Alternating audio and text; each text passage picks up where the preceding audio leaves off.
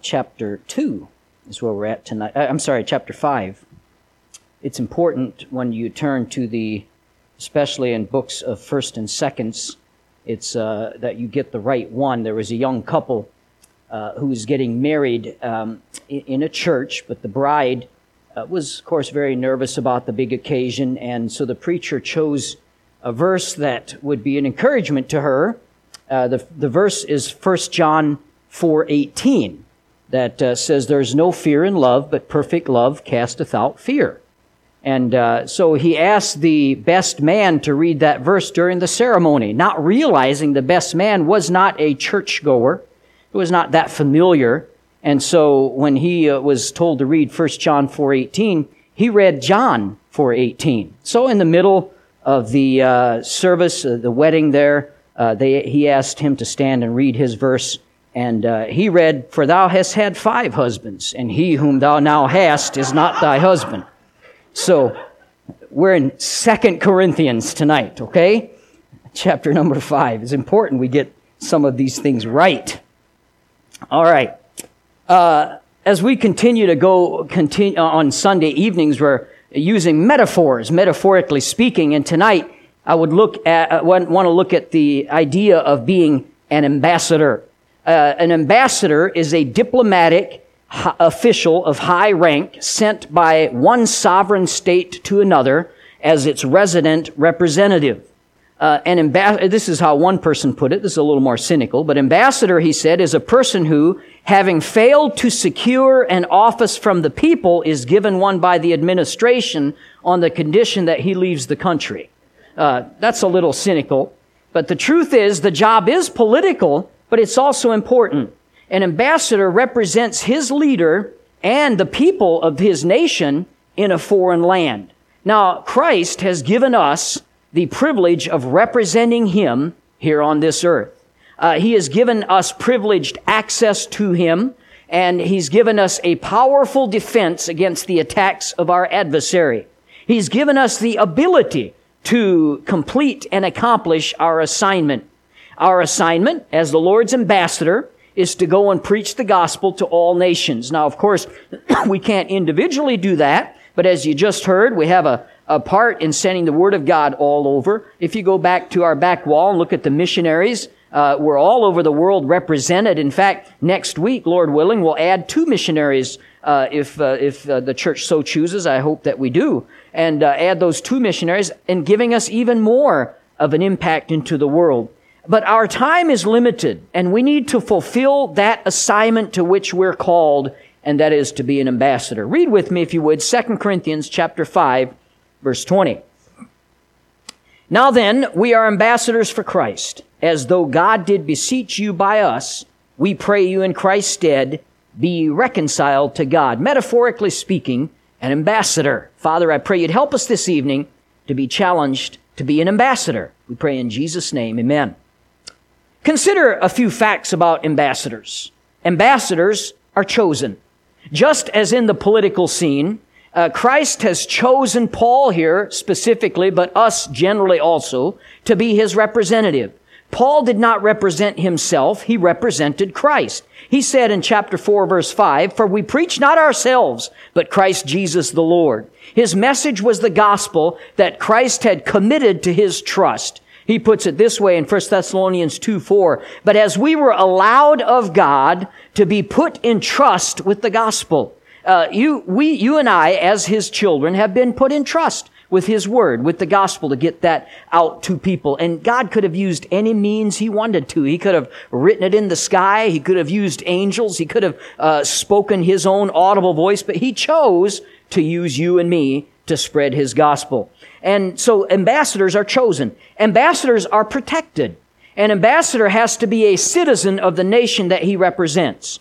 Paul, as is true for every Christian, was a citizen of heaven. Philippians chapter 3 verse 20 tells us, "For our conversation is in heaven, from whence we also look for the Savior." A nation supplies their ambassadors every need and stands ready to protect them as needed. And God does no less. He supplies Paul and us as well with his every need and stood by him in every crisis. So ambassadors are chosen. Ambassadors are protected. Ambassadors are held accountable. Ambassadors represent their countries. They're instructed on what to say. Ambassadors know that they must one day give an account for their work. And if they don't do the work, then they can be replaced with someone who will.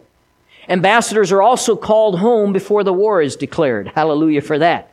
God has not yet declared war on this wicked world, but one day He will. There's coming a day of wrath. It's spoken about in 1 Thessalonians 1:10. But I believe that Christians, God's people, His ambassadors, will be called home before that day comes. 1 Thessalonians 4 and 5 talk about that. The church, God's ambassadors, will not go through the tribulation.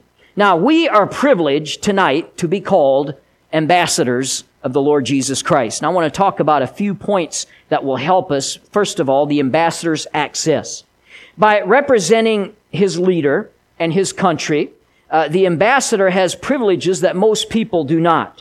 He has diplomat's privileges, and this is based on a big word. I'm going to try to say it one with my first try. It is hard because I'll say it 10 times in my office, no problem. Then I get in front of here and get all tongue-tied. Extraterritoriality. That's a fancy word that basically means people in foreign countries remain under the authority of their sending governments. All right, so there's some immunities that go along with it. Diplomats cannot be arrested for any reason. An ambassador in another country, they can't be arrested by them, and usually their family share this exception. Their residence, their papers, their effects, their person cannot be searched or seized. Their personal belongings cannot be taxed in the country that they reside or that they serve in. Diplomats, their families, and their staff enjoy freedom of worship, even if that country does not have freedom of worship. And so they have some specific entitlements given to them. An ambassador has authorized access. He has high priority access to information and people because he has been so authorized. He's been specifically appointed by the leader of his country to take on that responsibility. In the United States, it is the president that appoints all ambassadors. And they have to be approved by the Senate, but once they're appointed and approved, then they have the authority to represent us, the United States, in foreign countries. This concept so perfectly pictures us as ambassadors of the Lord Jesus Christ. We are chosen. We are appointed by our leader to represent Him here. John chapter 20, verse 21, "Peace be unto you, as my Father hath sent me, so send I you." The Bible says in John 15:16, "Ye have not chosen me, I have chosen you, and ordained you that ye should go forth and bring fruit, that your fruit should remain. And that whatsoever ye shall ask of the Father in my name, He may give it to you." An official ambassador can convey special messages that his leader, for the leader that he represents. And he sometimes carries with him a diplomatic pouch with a special seal. The ambassador protects that message and he's faithful to deliver it. This is our diplomatic pouch right here. And we are called to deliver that message, the gospel of the Lord to this world. Paul talks about that glorious gospel of the blessed God who was committed to my trust in 1 Timothy 1:11. 3 times Paul refers to the gospel as my gospel. And it is our gospel to give to others because we have been appointed as ambassadors. He was committed to the message of that gospel. So not only do we have available or authorized access, we have available access. An ambassador has privileged access to his leader, to his own king, or in our situation, president. Now, not that I have, and not that I have any interest to of recent, but I cannot call the president and make an appointment to meet with him. He probably would not want to see me. And I don't know if he knows if it's raining or Tuesday anyway, but I probably wouldn't have time to make for me. But an ambassador can. An ambassador has that access. He has a high priority access to him. The leader may summon the ambassador, and who drops everything and goes for that meeting then and keep that appointment. And of course, today we have many ways to communicate through online and face-to-face, even on a device. But sometimes There's no substitute for a face-to-face meeting. An ambassador and his leader are always available to speak to each other. And praise God, we have a blessed privilege to be able to access our leader at any time.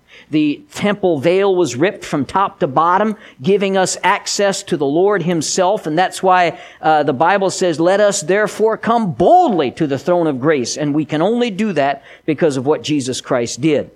And so we never have to set an appointment. We never have to wait in line. We never have to leave a voicemail. We never have to play phone tag. Christ is always available for us at a moment's notice. He gives us this wonderful privilege and tells us to pray without ceasing. Hebrews 4:15, for we have not an high priest which cannot be touched by the feeling of our infirmities, but was in all points tempted as we are, yet without sin. Let us therefore come boldly to the throne of grace, that we may obtain mercy and find help, a grace to help in time of need. We have constant access to the throne of grace. The Lord has authorized us for his work, and he's always available to us as we carry out that mission. Hey, that's good stuff, amen? We're not just put into a world and forgotten about. We're not here without any help or assistance. He promises us in Acts 1:8 that through the Holy Spirit, he will give us power to accomplish what he has called on us to do.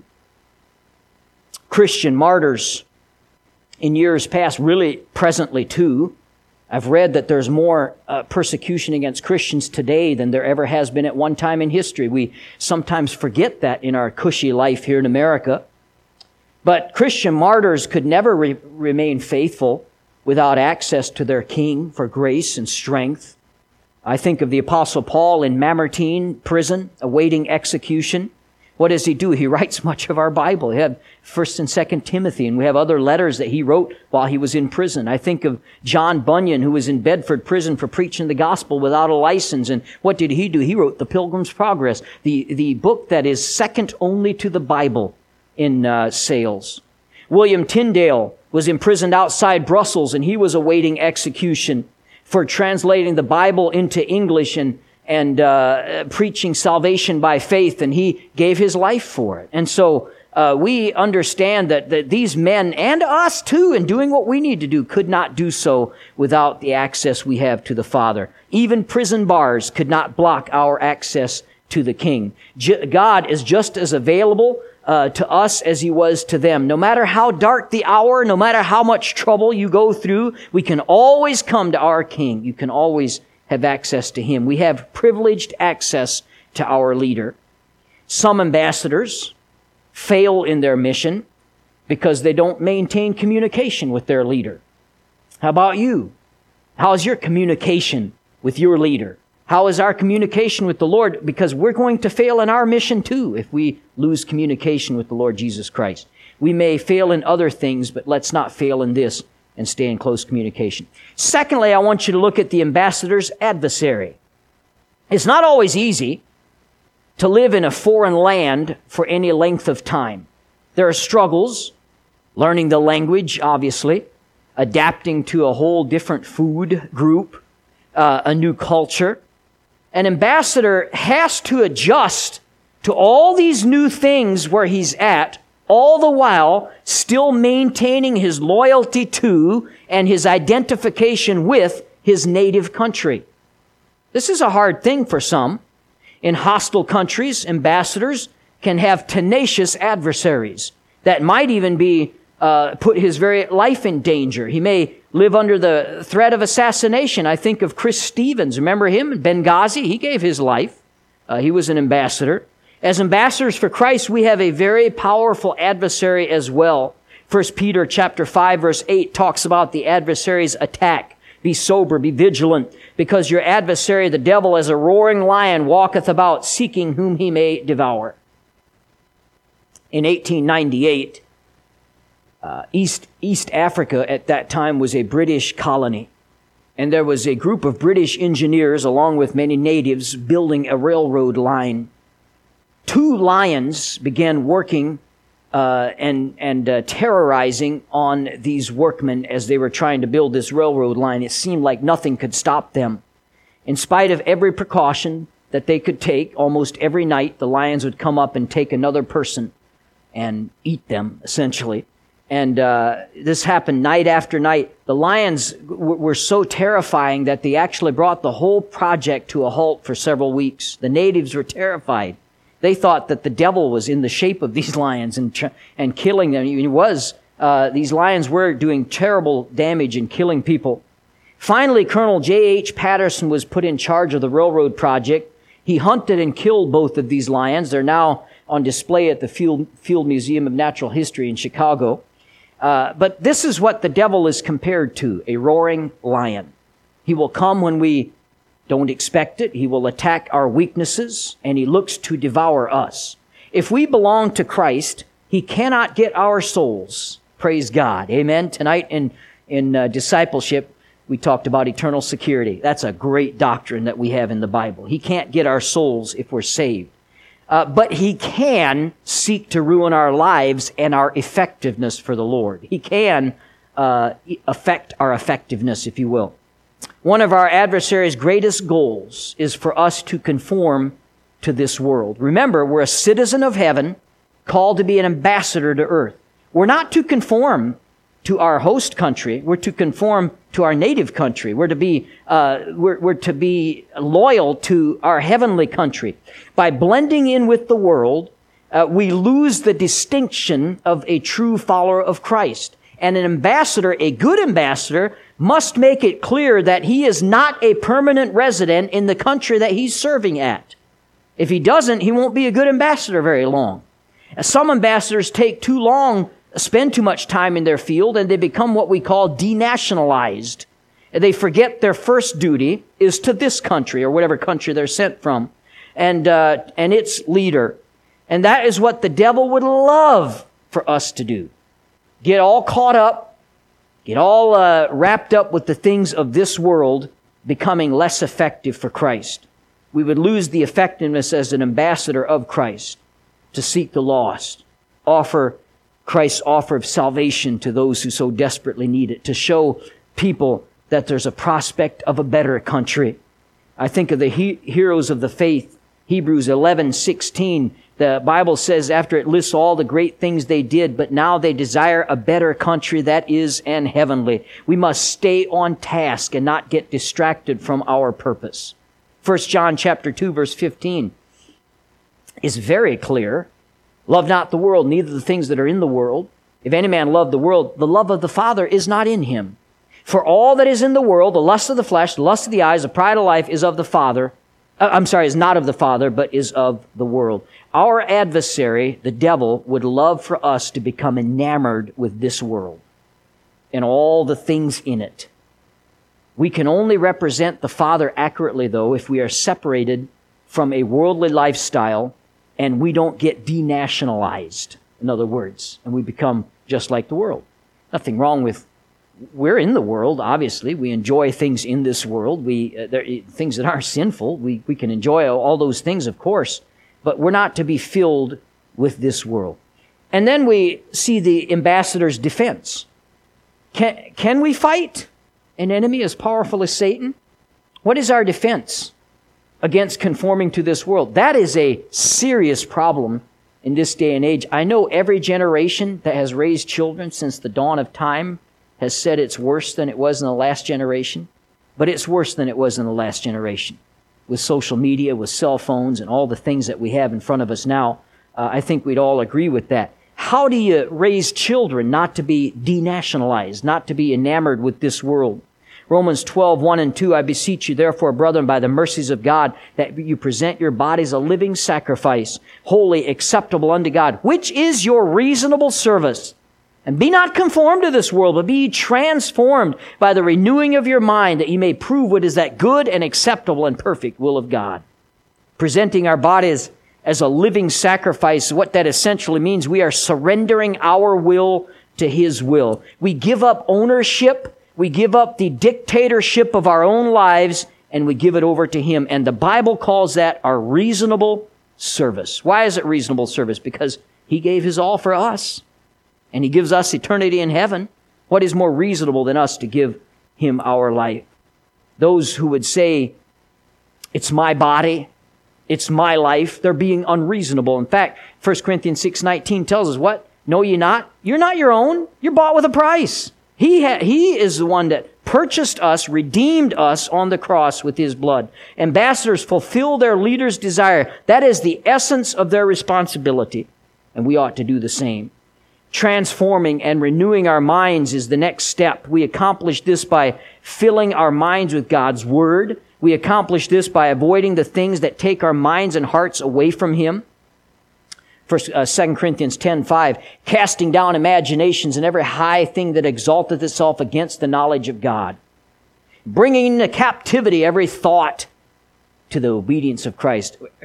I've said often that I think in pictures many times as I read the Bible. Every time I read this verse, that bringing into captivity, I think of a cowboy.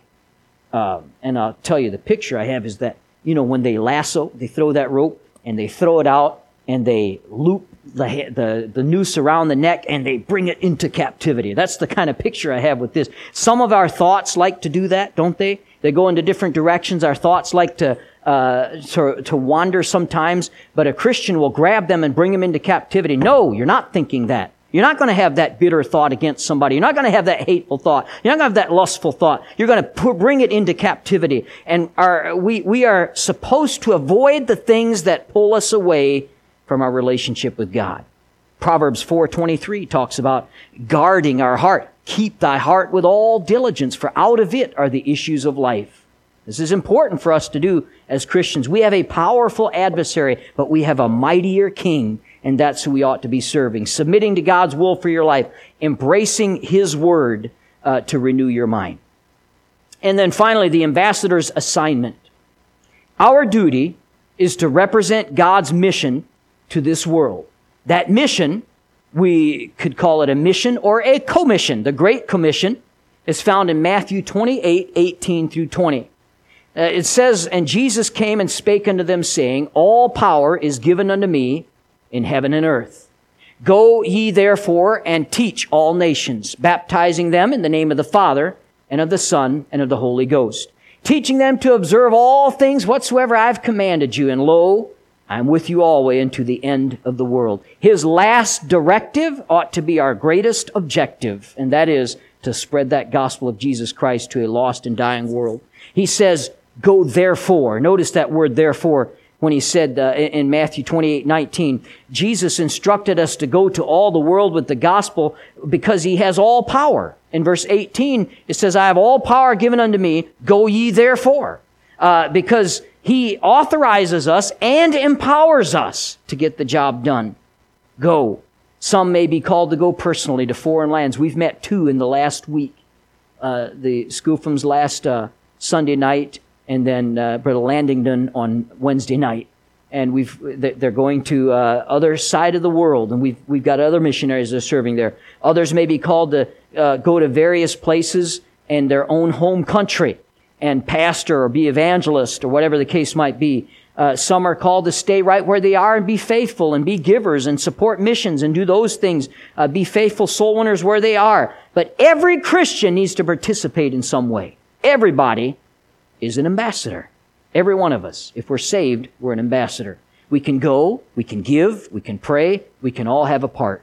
Proverbs 25:13, as the cold of snow in the time of harvest, so is a faithful messenger to them that send him, for he refresheth the soul of his masters. Our responsibility is to carry the message on behalf of our leader, and that requires faithfulness. Can God trust us to carry His message? Are you a faithful ambassador?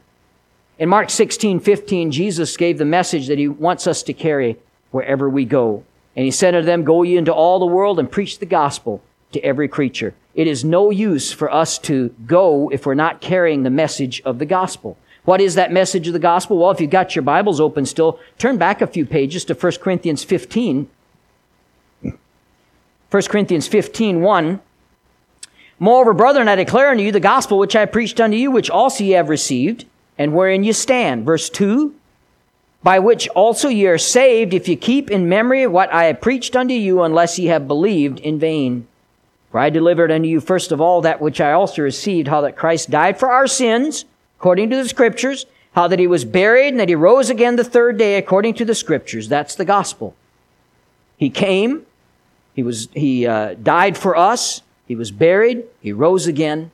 That's the gospel, and that's what we got to give people. Letting people know it doesn't matter how much good we do. We cannot earn our own way to heaven, for all have sinned and come short of the glory of God. There's no way we can do enough good works to earn our way there. It's only through Him. Paul said, if we could get ourselves to heaven, then Christ died in vain. No reason He had to die if we can do it, but we can't. The wages of sin is death, but the gift of God is eternal life through Jesus Christ our Lord. And so, He did that for us, and that's the message we have to share with others. Romans 1:16, for I am not ashamed of the gospel of Christ, for it is the power of God unto salvation to everyone that believeth. Hey, listen, friend, are we ashamed of the gospel? We oughtn't be. If we're good ambassadors, we won't be. We'll be ready to give that to all who we meet. The duty of ambassador for Christ could be summed up in these words. I am an ambassador for Christ. He sent me to beseech you to be reconciled to God. That's the message of the gospel and the ministry of Christ's ambassadors. The ambassador's address. I said finally a minute ago. I didn't mean it. This is finally. The ambassador's address. Where does an ambassador live? Officially. Is his address located in his home country, or his address in the country of his residence? This is important. According to the dictionary, this is what it says: an ambassador is a diplomatic official, a representative in residence by one government or sovereign to another, usually for a specific length of time. An ambassador doesn't necessarily have his appointment for life. American ambassadors are appointed by the president, which means if you get a new president, maybe you might be replaced with somebody else.